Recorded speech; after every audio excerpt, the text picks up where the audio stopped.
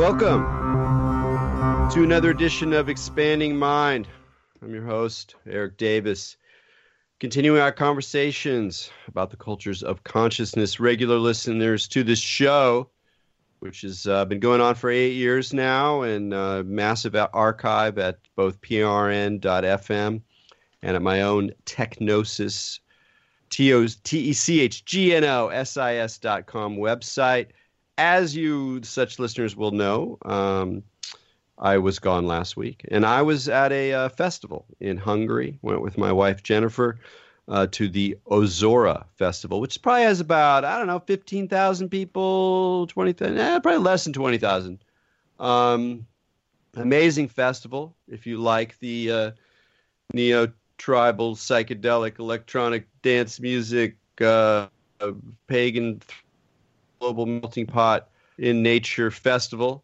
Highly recommend it. It's a beautiful place, great structures, very trippy environment, lots of very sweet people, and a lot of great music. And on top of all that, I was there to participate in a lecture series at the Chambuk House, which is the oldest structure on the land, a wonderful old farmhouse that they've converted into a great speaker environment. And it was a wonderful series. Hats off to the curators. Had a much higher level of sophistication, interest, and humor than a lot of psychedelic lecture series, or whatever you want to call them, that occur at a lot of these festivals. And the only problem, the only bummer, and it was a big bummer, with the Chambuk House series of lectures was the absence of someone who was supposed to be there, my friend Mitch Mignano, a.k.a. Raven, who I know not super well, but know him. I've always enjoyed running into him at Burning Man and various other oddball locations. And he was going to talk about Burning Man and the trickster archetype and comedy. And so I was really unhappy that he wasn't able to join us, because it was a really good crew of folks and he would have fit right in. But also because I was extremely interested in his topic. I wrote a piece about the trickster at the crossroads for Gnosis magazine in 1995, some crazy thing. And I put it on the web, and it was, one of the first, I think, big, kind of interesting articles about the trickster in contemporary world and in the technological world in particular. And I think it's one of my probably most linked pieces, because it was online so early. So I'm definitely on the trickster side of the equation in terms of my dominant archetypes. I'm a big fan of, Raven, Coyote, Eshu, Legbara, Hermes, Thoth, and I'll even throw Ganesh in there. He's not quite a trickster, but he operates along similar channels and is also similarly identified with humor, or at least being in a good mood. And that was the other part that I wanted to hear Mitch talk about comedy, because even without thinking about his particular talk and what it might have been about, I thought more about comedy at the festival. Or humor, really, and the incredible significance of humor within a spiritual / psychedelic / metaphysical worldview.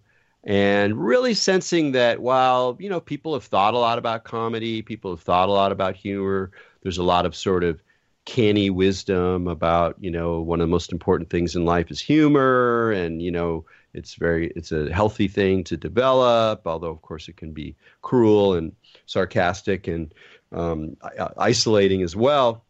I still feel that we are all wrestling with this topic and really wrestling with how important humor is, particularly when we're pursuing higher sort of metaphysical or spiritual principles, and politics as well. What is the politics of humor? Is it reactionary? Is it negative? Does it destroy the kind of camaraderie we need to face our battles, or is it actually a salve or an instrument of politics itself, a kind of sacred satire that can undermine the pretensions and the claims of power that are forced in our faces by the powers that be?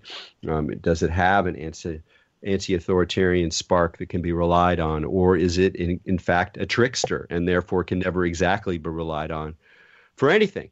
So hopefully some of these questions will come up in our conversation today with Mitch.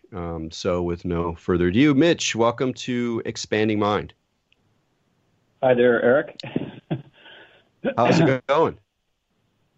It's pretty good. So hopefully my phone, I thought we were doing a Skype sound check. So hopefully my phone connection is good enough, as I do live kind of in the middle of nowhere. So somebody has to let me know if for some reason you can't hear me very well. Okay, I'll let you know. It's sounding okay right now. Definitely a phone line, but the words are coming through clear so far. So we'll just go with it as is. Yeah, so I mean, I'm not exactly sure to start because I read through your wonderful thesis that you did on Burning Man. Definitely one of the best pieces about Burning Man I've ever read, without any doubt. Partly because I agree with your interpretation of the event in many ways. I also really appreciate the particular history you tell about the event and why that particular history is important. And I'm referring here to the role of Cacophony and ultimately Gary Warnes and the Suicide Club in creating what Michael calls the social software of the event. And so while, many people associate Burning Man primarily with Larry Harvey, who's, of course, the guy who helps drag out the first man and burn him and became the kind of, Stetson-hatted figurehead and was often quoted as, his pronouncements on culture and creativity and community were the sort of official ideological material of Burning Man. The unofficial, and to my mind, much more important and much more interesting stream of ideas, concepts, practices, behaviors has to do with this kind of current of cacophony. So, I mean, I want to ask you about a lot of things about the trickster beyond Burning Man. But since Burning Man is on the horizon, people are thinking about going, they're getting ready. Let's talk about the event for a little bit. And particularly, let's go over that history, especially for people who don't know it very much. Talk a little bit about why in your work on Burning Man, or what were the kinds of things you were trying to bring forward from its history, because it's such an ahistorical event in many ways. It allows us to escape history temporarily. But of course, the event itself has its own history, comes out of earlier currents that are very important to know. So talk a little bit about your research into the Cacophony Society and related San Francisco currents in terms of what sorts of ideas and practices and archetypes were operating there that help us understand, at least let's call it the classic phase of Burning Man. Yeah, well, I think it was good the way that the research unfolded, because I didn't know that stuff going in. I was interested in Burning Man, and if it weren't for Larry Harvey's kind of like expansion and kind of keeping the thing going, I may never have gotten to go. My first year was 2004. And although generally I've been interested, or I had been interested in comedy up to that point, and both of my parents were kind of pranksters, it wasn't something I was looking to find when I was doing my research. I was interested in, I'd gotten all excited about these kind of esoteric ideas about an evolution of consciousness, Owen Barfield and Rudolf Steiner, Gebser, and Teilhard de Chardin, and then my thesis mentor, William Irwin Thompson. And I was working directly with him, although he was pretty hands-off. He was a thesis reader, so he was pretty hands-off. He would basically let me engage him in dialogue about concepts, but he didn't know what I was up to exactly. And he has his field actually is history. He has a PhD in history. And as I was trying to grapple with this question that many burners ask themselves, and you hear it talked about all the time in this most dilettante fashion, which is,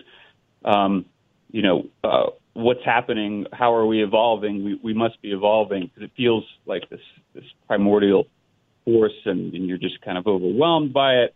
Everybody at Burning Man gets in these little groups and talks about evolution as if they have any idea what evolution really is. So I try to take the question more seriously. And in order to do that, you have to really work with something like, what is the phenomenon? And in order to do that, you have to look at the history specifically. And I decided, it was just an instinct, but I just decided to avoid the organization for some reason and kind of and look for the rest of the history. I mean, I had you can kind of smell it that wasn't the whole story. Something was off about the website. At least 10 years ago when I wrote this, something was off about this story. And your experience, we burn an effigy, and that does kind of centralize the narrative for everybody. But it's not as if we're just a bunch of effigy burners and we're going out to do this, this thing that's bringing back some kind of like, old, like early modern European like practice or whatever. It's something else going on. And when I looked into it, I noticed one of the big things that most people don't realize is that the Burning Man, the first burn in the desert, is actually the fourth Cacophony Society zone trip. And that's important, and that's generally a surprise to most people. So, I mean, it's a zone trip that the Cacophony Society invited Larry Harvey to bring the man from Baker Beach out to, because that year, in 1990, he wasn't able to burn the man, because that Baker Beach burn that started in '86 and was growing each year had gotten to the point where the cops said, you can't burn that. It's 500 people or something like that. And he and this is part of his impulse, right? He had this more accommodating, cooperative sense about him. I didn't know him personally, actually, but it seems with his decisions, his organizational decisions and whatnot, he was okay with that and didn't burn the man. Whereas John Law and others in Cacophony Society were a little more. John Law had been in the Suicide Club, which we'll get into that, but a little more rambunctious, so, let's say, and probably would have just been like, screw it, burn it. So not being able to burn the man that year, and the Cacophony Society being well aware of it, because it was actually the Cacophony Society, as I understand it, that was helping manage the Baker Beach burns. They were the ones on walkie-talkies, kind of like patrolling the perimeter, and the ones who promoted it in their rough draft newsletter. Again, I wasn't there; it's a little before my time, but this is what I gathered from doing the research. And so, the Cacophony Society, you have to question then, well, what is a zone trip, and who are these guys?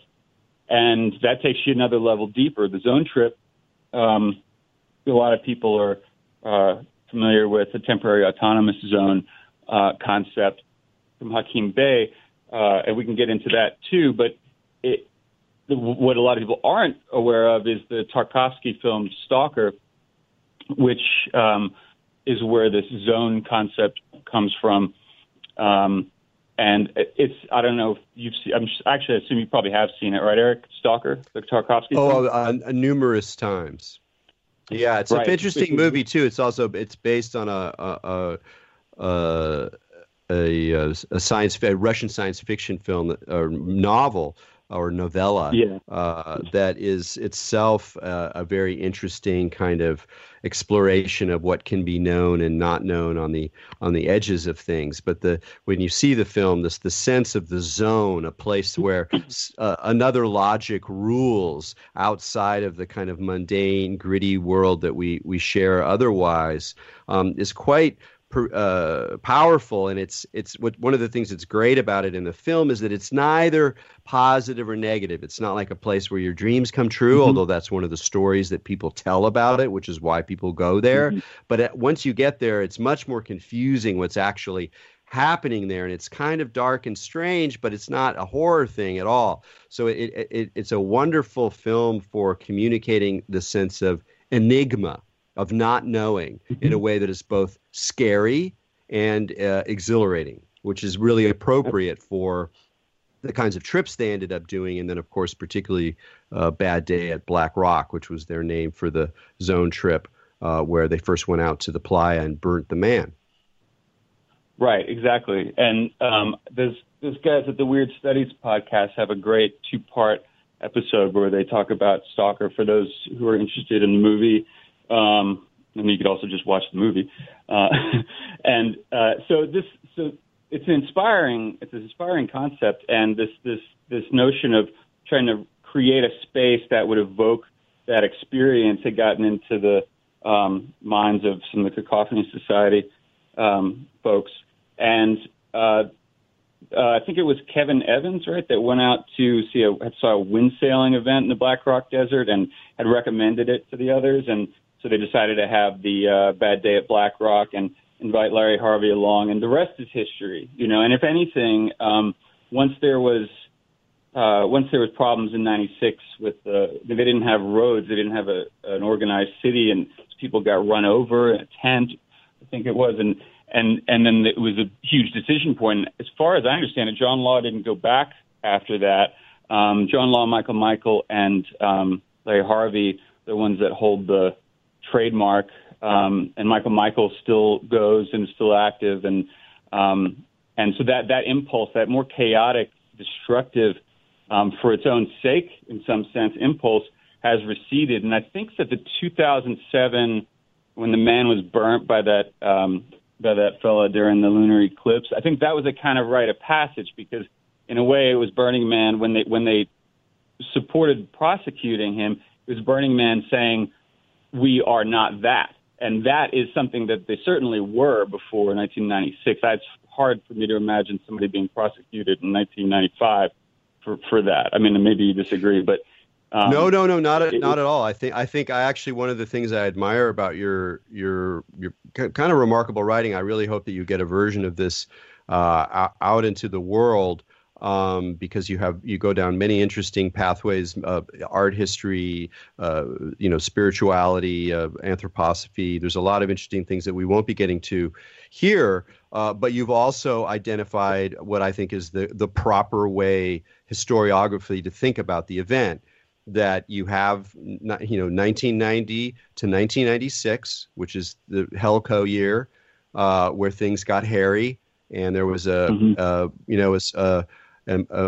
death before the event due to crazy, playing chicken essentially, and then there was running over 2 ravers in a tent.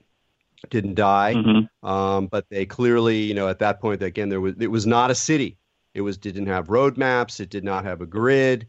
It was like, if you look at the history of cities, you have villages, and before you have villages, you have these like kind of organic, weird mixtures of things, and that's how it was. And then it became organized, a structure imposed from above in order to produce the familiar crescent shape of the event. 97 doesn't really count because it's kind of off the playa. It's sort of an interim year, and then we initiate with 98, when they're back on the playa, a sort of run, a run that goes to 2007, which I think is in many ways as interesting as the first run, in some ways even more so because it's more complicated. Yep. But I also believe that the 2007, when Paul Latis burnt the man on the Monday night under a lunar eclipse, was as significant a hinge point.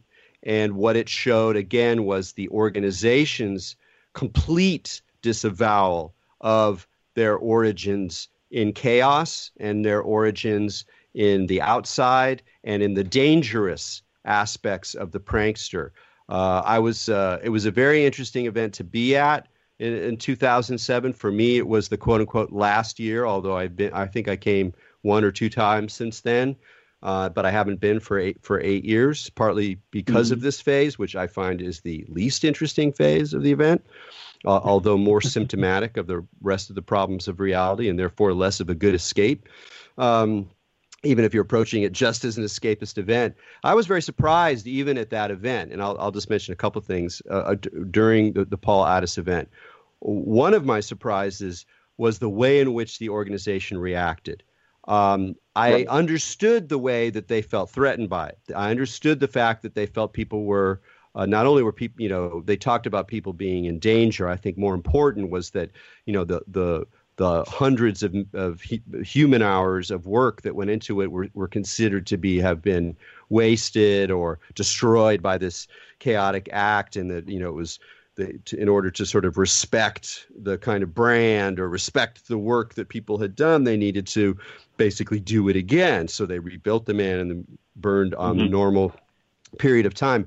What surprised me is that they had a golden opportunity to invite the community into that process, to have a gathering of the tribes, to have a crazy, huge, anarchic meeting where people spoke their minds, or where people were invited to help with the physical work of putting the man back together. We were there. We had to rebuild the man. Everybody there had to rebuild the man if that was what the goal was. But they didn't. They kept it completely within the organizational structure, the power hierarchy, blah, blah, blah. It was the same old crappy story. So that was very disappointing about the organization, which for me was like a bifurcation point. I am no longer really interested in the political potential of this organization. It is just like another organization. Whatever. I mean, it's fine. It's good. I'm glad it's there. I don't want it to stop. But it's just it became less interesting for me. And then the other thing, and then I'll shut up, was, and much more surprising and disturbing and sad, was the enormous number, the high percentage of people in the many conversations that happened that week who were adamantly against Paul Addis. This blew my, fucking mind. Because for me, as someone who went to the event in 1994 and so had 3 years of the OG chaos, that Monday night, whatever else you want to say about law and danger and liability and the police and all the stuff you want to say, whatever else you want to say, that guy brought the old chaos back, and we felt it. And the people I knew who were on my wavelength were all like, yeah, that was fucked up, but man, what an amazing, the most Burning Man act ever, the highest poetic terrorism I've ever seen in my life. But the vast majority of people that I spoke to were clearly and adamantly opposed to that action. And that was the point where I went, that prankster filter that I saw this through, the one that you articulate so well and that we're going to talk more about, it's not only minor, it's almost gone. Almost gone, yeah. Anyway, that was my kind of reaction to that, and I appreciate you drawing attention to that. But let's go into more of what this prankster spirit was about. We've talked about Cacophony Society, but you went deeper and did more work than I've read about the importance of this guy, Gary Warner, who, wasn't it Warner? Warren, how do you pronounce it? Warren. Yeah, who started the Suicide Club, which is what, inspired the Cacophony Society. So talk about this guy, because he's a really important figure and not very well known. Yeah, I was surprised. At the significance of this when I was doing the research, and a lot of material was, we didn't have that book, The Tales of the San Francisco Cacophony Society, a beautiful book that's been published since, that would have been, I mean, in a way, maybe it's a good thing, because maybe the research path was a little different. But Gary Warren had a bookstore called Circus of the Soul in San Francisco in the late 70s, and had started a practical jokes class at the I think it was SF State Communiversity. Is that right? Where you could kind of just create your own class. So I haven't looked at this exact thing. No, you're on it. Yeah. So and created this practical jokes class, but then got kicked out, because it was prankstery, and just started having meetings at his bookstore. And at some point, these practical jokes, which I think it's important to understand, that this kind of clowning, Circus of the Soul kind of trickster ethos was just was a pervasive environment for him, because at some point there's a turn taken towards something more initiatic, which is confronting, doing something actually dangerous and confronting your fears, and potentially transcending from there. I mean, I don't know that they looked at it explicitly like that. The only person I've talked to from then was Barlow, which was really wonderful to have him verify a lot of the research. But the Suicide Club, I'll read this description: the charter member meeting of the SF Suicide Club. Meeting regularly but at odd times, members must agree to set their worldly affairs in order to enter the capital real world of chaos, cacophony, and dark saturnalia. And they must further agree to live each day as if it were their last, for it may be capital. The club will explore the untraveled, exotic, miasmal, and exhilarating experiences of life. Deserted cemeteries, storms, caving, haunted houses, Nazi bars, fanatical movements, stunts, exposés, impersonation. The club will be ongoing for the rest of our lives. And just from that, you can see that element that we talked about being officially gone by 2007 is right at the very front.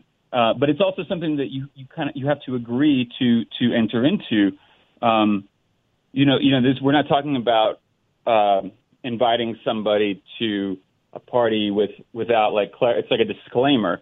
You're going to be a part of taking that risk, and you kind of agree. And I think that's important. I mean, what is the Burning Man ticket does say something on it about risk, but clearly they're more concerned with liability nowadays than they were. And they did creative and dangerous things like climbing the Golden Gate Bridge or the Bay Bridge at night. And I don't know if they were probably worse sober. I mean, that's pretty hard and dangerous. I haven't done it myself. I have spoken to people who have. I won't mention the names. But they would come up with these. They had rules for this as well, because you had to be safe, and you had to also respect another person's fears. And I thought that was interesting, that there were kind of rules against sadism, because when you get into really trying to understand comedy and the trickster, you see very clearly that there are these shadow tendencies towards nihilism, and towards sadism, and it's very rare that you find a balanced, really balanced kind of trickster person.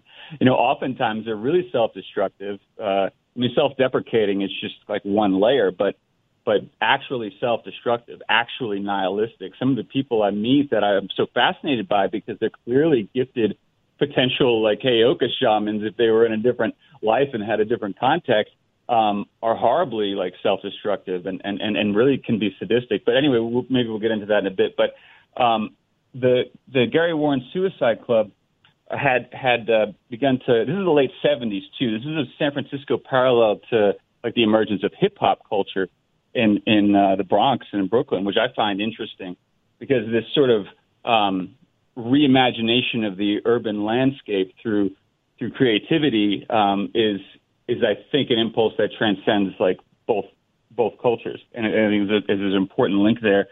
But after one of the Golden Gate climbs, Gary Warren had an epiphany, and he got home and wrote a document that he called Carnival Cosmology. And it's it's because of this document that I began to see him as kind of like a godfather of Burning Man. And I had been studying Gebser. A lot of people probably don't know who Gebser is, but it's kind of like an evolutionary, almost like an evolutionary anthropologist in a way. And I had been familiar with his way of thinking, where, for example, he talks about the evolution of consciousness, and he gives an example of the introduction of the notion of landscape into human consciousness and perception, with Petrarch's ascent of Mount Ventoux, and how, for the first time, landscape is visualized the way that we understand it now, and the way that it was painted by the Romantics. Well, I had structures like that in my mind. So when I when I read Gary Warren's Carnival Cosmology, and I thought about my own, because 2007 was the year I did data collection, and that was that year of the weird, ideological, ecological World's Fair that I thought was more of an ideology than anything else. But when you're at the Mand, at the center, looking out on the Esplanade, if you kind of just phenomenologically, you see this chaotic, swirling urban environment. There's just a specific thing about it that I've never experienced anywhere else. And let me just read you what Gary Warren says from there. Okay, so this is just an excerpt from his Carnival Cosmology. The world is a midway. Cities are its sideshows. The only difference between children and adults is that there is no one to take care of us. When we left home, it meant we were lost on the midway. And unlike God, the carny boss will only let us ride as long as we pay. No one will come to find us. Some children will hurt us. Others will stop to play. Some are still deciding. But you can sneak in, too. And it's just really intense because it's so perfect to me. Hold on. There's a little. Let me just continue on. Try to get between the exposition and just the source here. Later, he says, now I find fear only a final, non-evolving image that stills other possibilities, the creation of more intoxicating future images that prevents me from entering into a visionary dialogue with who I could become. And then he goes on, the world is becoming a total play environment, and I am becoming something else entirely. The future is no longer on a circuit like the news, entertainment something an entrepreneur plans as I expectantly read the notices in the bleached parchments on the corner stands. It is an imagination away. And this is like 1978, and we think of first Burning Man in the Desert as 1990. But when we understand that John Law was 18 when he joined the Suicide Club, and basically must have been mentored by Gary Warren on some level, and then he took that impulse into the Cacophony Society, which was a much more open, much less initiatic in that sense of trying to do something really dangerous and do the work on your kind of alchemical work on your individual body in order to be able to open your imagination past fear images that are still in your imagination. Then you can see that even though Michael and John Law might not have in any way consciously been like, yeah, Gary Warren's Carnival Cosmology is the shit, we're going to recreate that in the desert. Somehow it seems to have unfolded such that there's a democratization of that kind of experience. I mean, that certainly describes my experience when I go out there and I'm in the middle and looking out in the city, Yeah. No, I mean, I'm just going to chime in here. I mean, that was a revelation for me. You're pointing out to that piece, which is also available, I think, slightly edited online at the Burning Man website. So anyone can go and check it out. And it's really worthwhile tracking this fascinating, undersung man. Clearly, brilliant. And we can talk about that partly. I think particularly in relationship to one's own fears. There's something about combining the trickster prankster energy, which, as you said, tends towards nihilism, tends towards a certain kind of superficiality, can tend towards sadism, towards hurting other people, towards power games with other people. I mean, the whole concept of the prankster is a very, morally ambivalent one in mythology as well as in reality. But by turning those energies or including within that practice the confrontation with fear, which means directly the confrontation with death, i.e. like the fundamental terrifying image that structures our personality and behavior, Gary was able to articulate a way of using the trickster current, the prankster current, the mindfuck current, in a way that is initiatory and liberational. So, I mean, it's a remarkable connection. But I just wanted to chime in here that I only wrote one big piece about Burning Man. I wrote some journalism as well, which I'm proud of. The first piece was in 1995, so it was super early, and it was really fun to research and fun to write. But my more substantial piece was about the cults of Burning Man, about the different sort of orientations that had a kind of spiritual or religious dimension to them, even if they often looked like the opposite. But within that process, I was trying to articulate aspects of the experience of the place, and I kept falling back on the metaphor of the cosmic carnival, which to me is also a kind of fundamental psychedelic archetype. You get to this place where it's all just a show, and it's like we keep paying our money to go on the ride, but the ride ends and we're stuck there, and the carny is laughing, and it's kind of celebratory and somewhat demonic at the same time. But it also, I think, is a space of, it tells us something about the imagination. Like the sideshow is, it's very much about, what do you imagine the bearded lady is going to be? What do you imagine this horrible monster or this sort of sexualized mutant or monster, what's it going to be? It's what's behind the curtain. And then the part of that process is some kind of sacrifice, money or something, your dignity, whatever. And then you go in and you have your moment of revelation, but the moment of revelation is always mixed with disenchantment. And this to me is part of the deeper spiritual logic of the trickster, is not just that it undermines the seriousness of the endeavor, whether it's spiritual or whatever, that it's laughing as opposed to acting sober, or that it's undermining hierarchy or undermining power. Those are all very significant events. But I think there's a deeper significance that we don't talk about as much, which is that the trickster enchants by disenchanting, by pulling the rug out from under the thing that you thought was actually special. And in that moment, that flash, that collapse, there's a deeper spiritual possibility or ontological possibility or even political possibility in that gesture.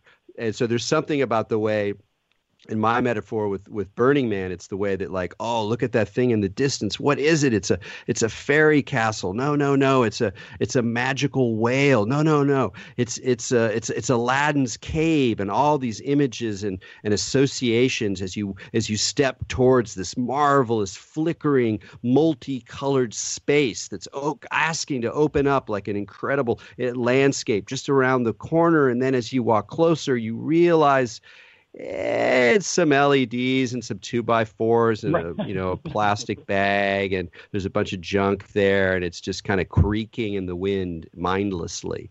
And that moment that's the moment, and it's not like, oh, now we got to go find another distraction. I mean, that ends up what we end up doing most of the time anyway, because it's life. But that staging of the collapse, I think, is part of the deeper and in some ways more serious wisdom of this archetype. Well, yeah, it's because it's. I mean, if taken the right way, it's got an existential kind of grounding, like you're talking about. I mean, somebody reacts and becomes disenchanted when they see the LEDs and then moves on. That's one thing. But if you then realize how powerful your imagination is, and how you're in many ways can participate and be the author of a co-creative reality with the world that you're interacting with, then that's extremely empowering.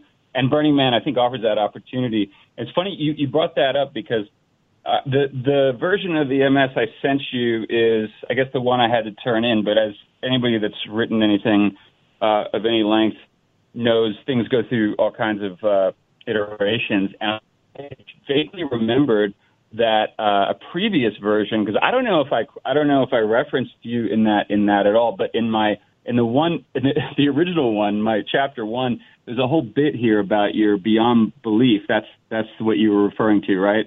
Yeah. Your article, and you talk about the evasion. Yeah, Beyond Belief, the cults of Burning Man. You say Black Rock cliche has it, you can't say anything very penetrating about Burning Man because its diversity and contradictions undermine any generalization you might be tempted to make. The truism is solid enough and should be mulled over by any burner foolish enough like me to venture into the written analysis of the yearly festival. Yet behind this notion of impossible generalizations lurks a higher and more important injunction to keep the event free from the prison of interpretation, explanation, and the insidious net of meaning. The refusal is a prophylactic. By setting our bullshit detectors on high alert, burners ward off pretension, self-consciousness, and all the prepackaged experience, etc. And I quoted that at length in this version because it was a good segue into this idea that I was working with about Burning Man's acting like a satire on basically your life, your own personal narrative. And I follow it up, and I start getting into Comedy Central, and how the Daily Show would satirize Fox News and all this, and then I say that humor provides a gauntlet of contradictions and humility that can serve to create a space which new and complex phenomena can emerge without suffering the gravitational death of deficient categorization.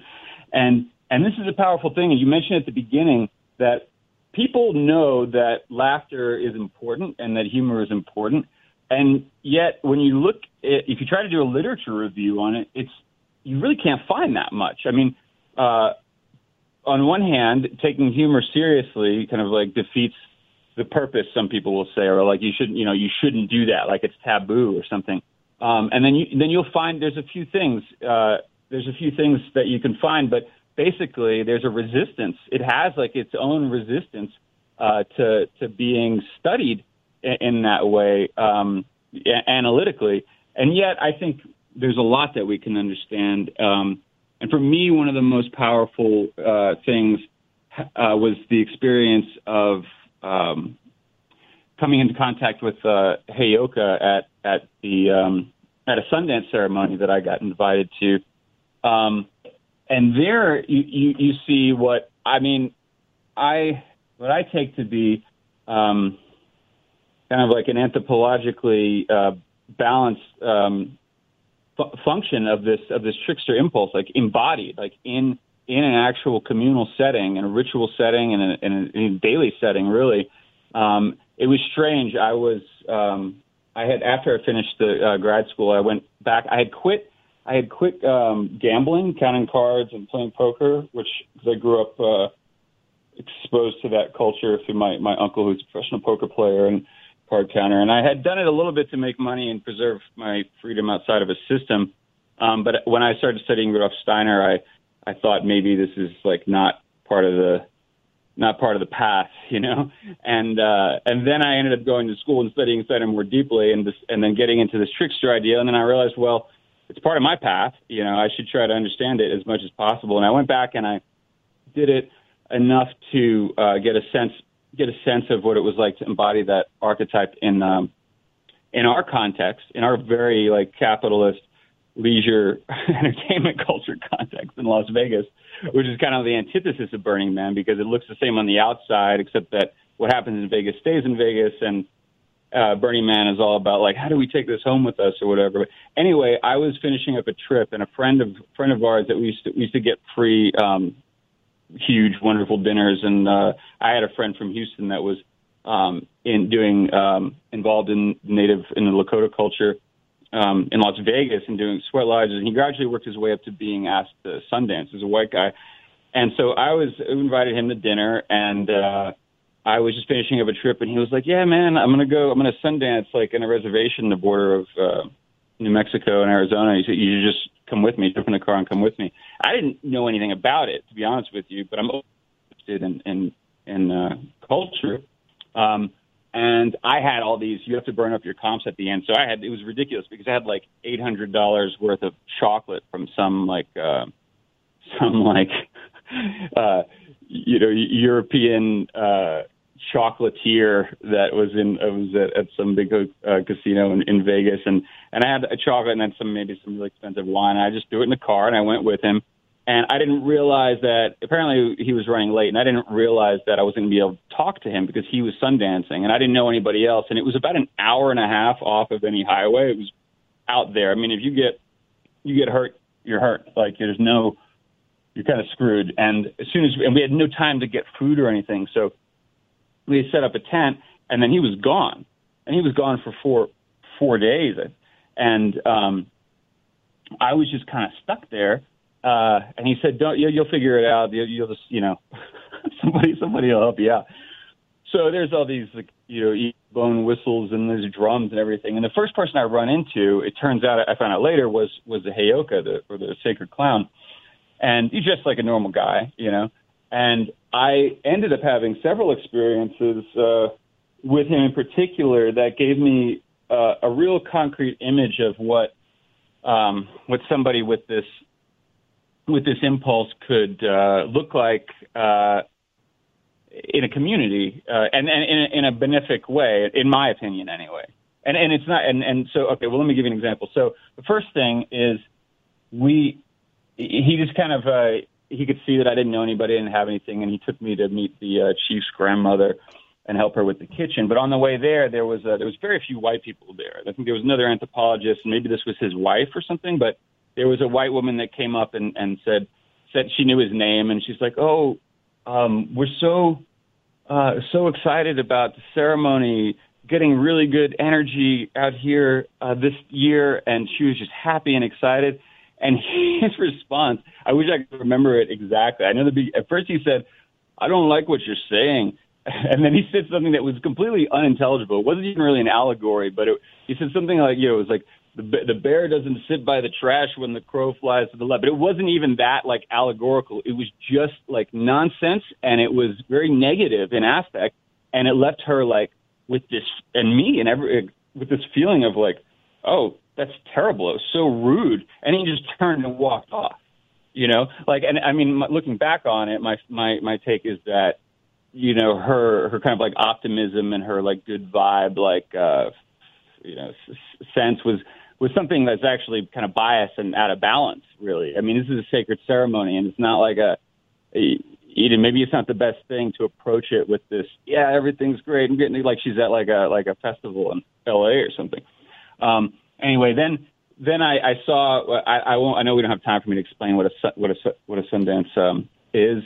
Hopefully some people will, people should at least understand that it's a very sacred tradition, and it's a very powerful ceremony that involves an arbor and sun dancers making fasting and dancing in the circle of the four, praying to the four directions, and doing something called piercing. I won't want to get into that. I also kind of want to respect their privacy with that. I'm not sure what the etiquette is there, but it's really powerful, and I was really lucky to be there. And there are rules, right? There's an eastern gate to the arbor, and we went and cut down all the men that were there that were capable. Went and cut down a cedar tree that the chief had picked out, and then we put that into the center of the arbor, like it's like a navel, and the sun rises on the eastern gate, and you're not allowed to cross the eastern gate in that direction around the circle, and then the dancers all go in one direction clockwise. But the Heyokas, there was two. There's one that I had a lot of contact with, but there was two.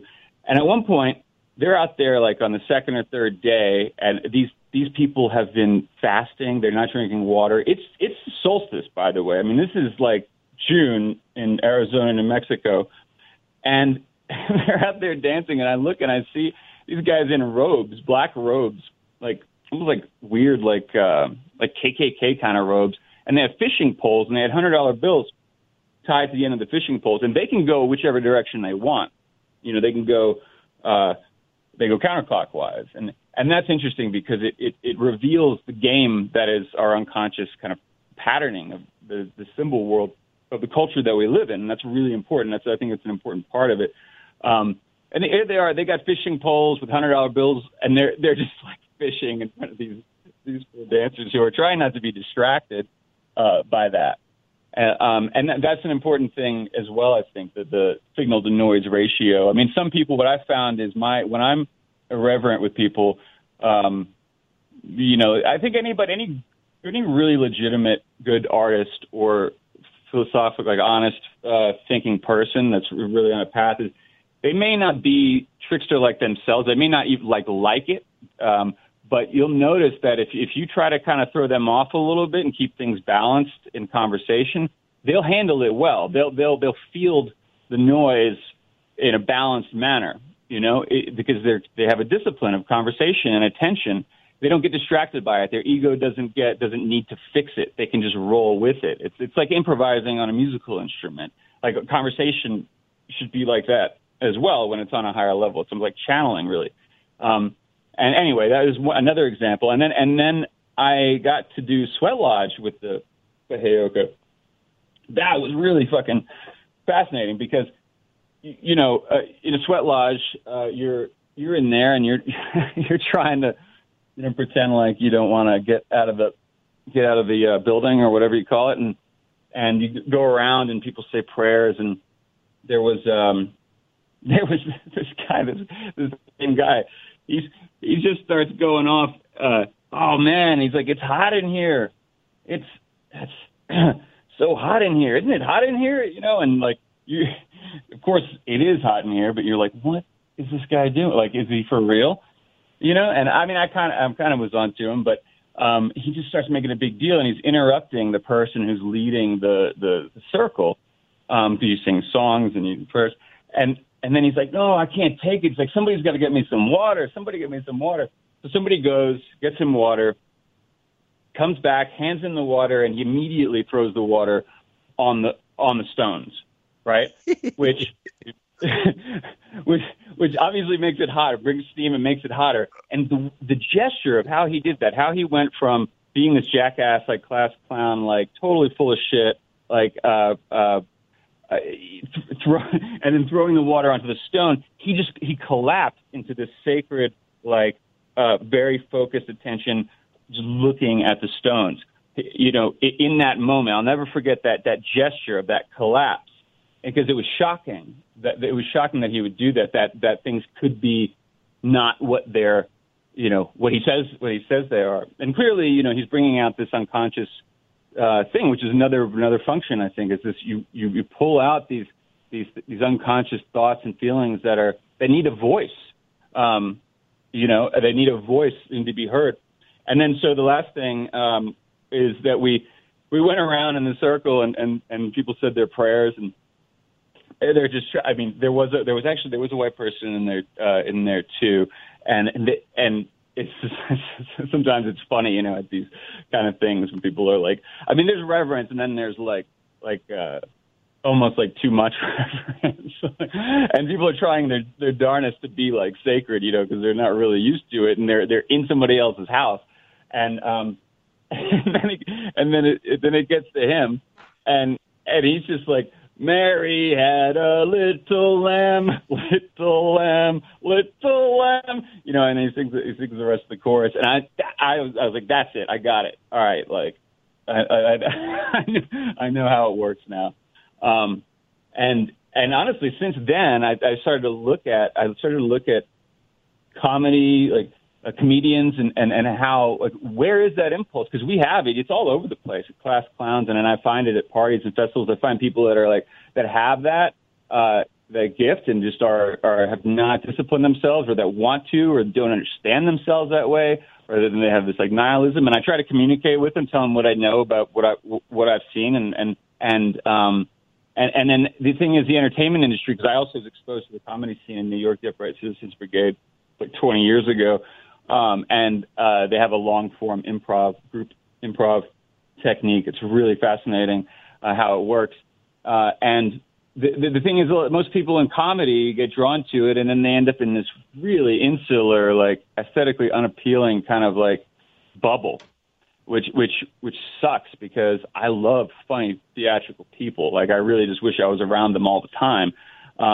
But then they go to LA, and then they're on, you get like a part on this show and a part on this show. And it's just the entertainment industry is appropriating these would-be kind of like shamanically powerful individuals from just living a life that they would live in their community and with their families and with their friends, and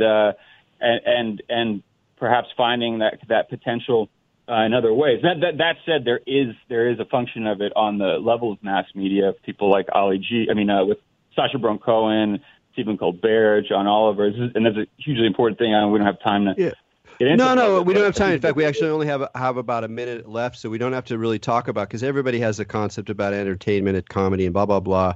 Really, what you're drawing attention to is something I think we don't pay attention to, which is the function of comedy in our ordinary lives and the particularly funny people. And I think it's really important. The more spiritual you are, the more earnest you are about your path, the more you want to get down to brass tacks, whether that's, being politically clear and authentic in your gestures, in your action in the world is important, or what we do, all of that kind of sense of seriousness. The more that you're like that, the more you got to make sure you're around people like this. If you're not one of those people, you still should cultivate your own humor. It gets you through dark times better than about anything.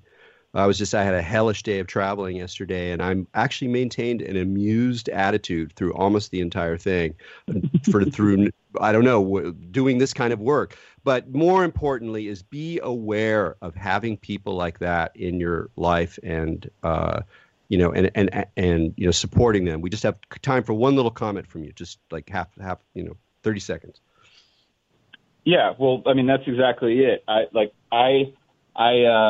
I found a community here in Santa Fe. I mean, I still travel a lot, but I've been back and forth between Brooklyn or in New York and Santa Fe. But I got to kind of experiment with that myself, and it only worked when I found a home where people take it the right way. We'll go out. We have a teepee up in the woods in the Jemez Forest, and go out there and we'll take trips. And I just get to kind of get into that role.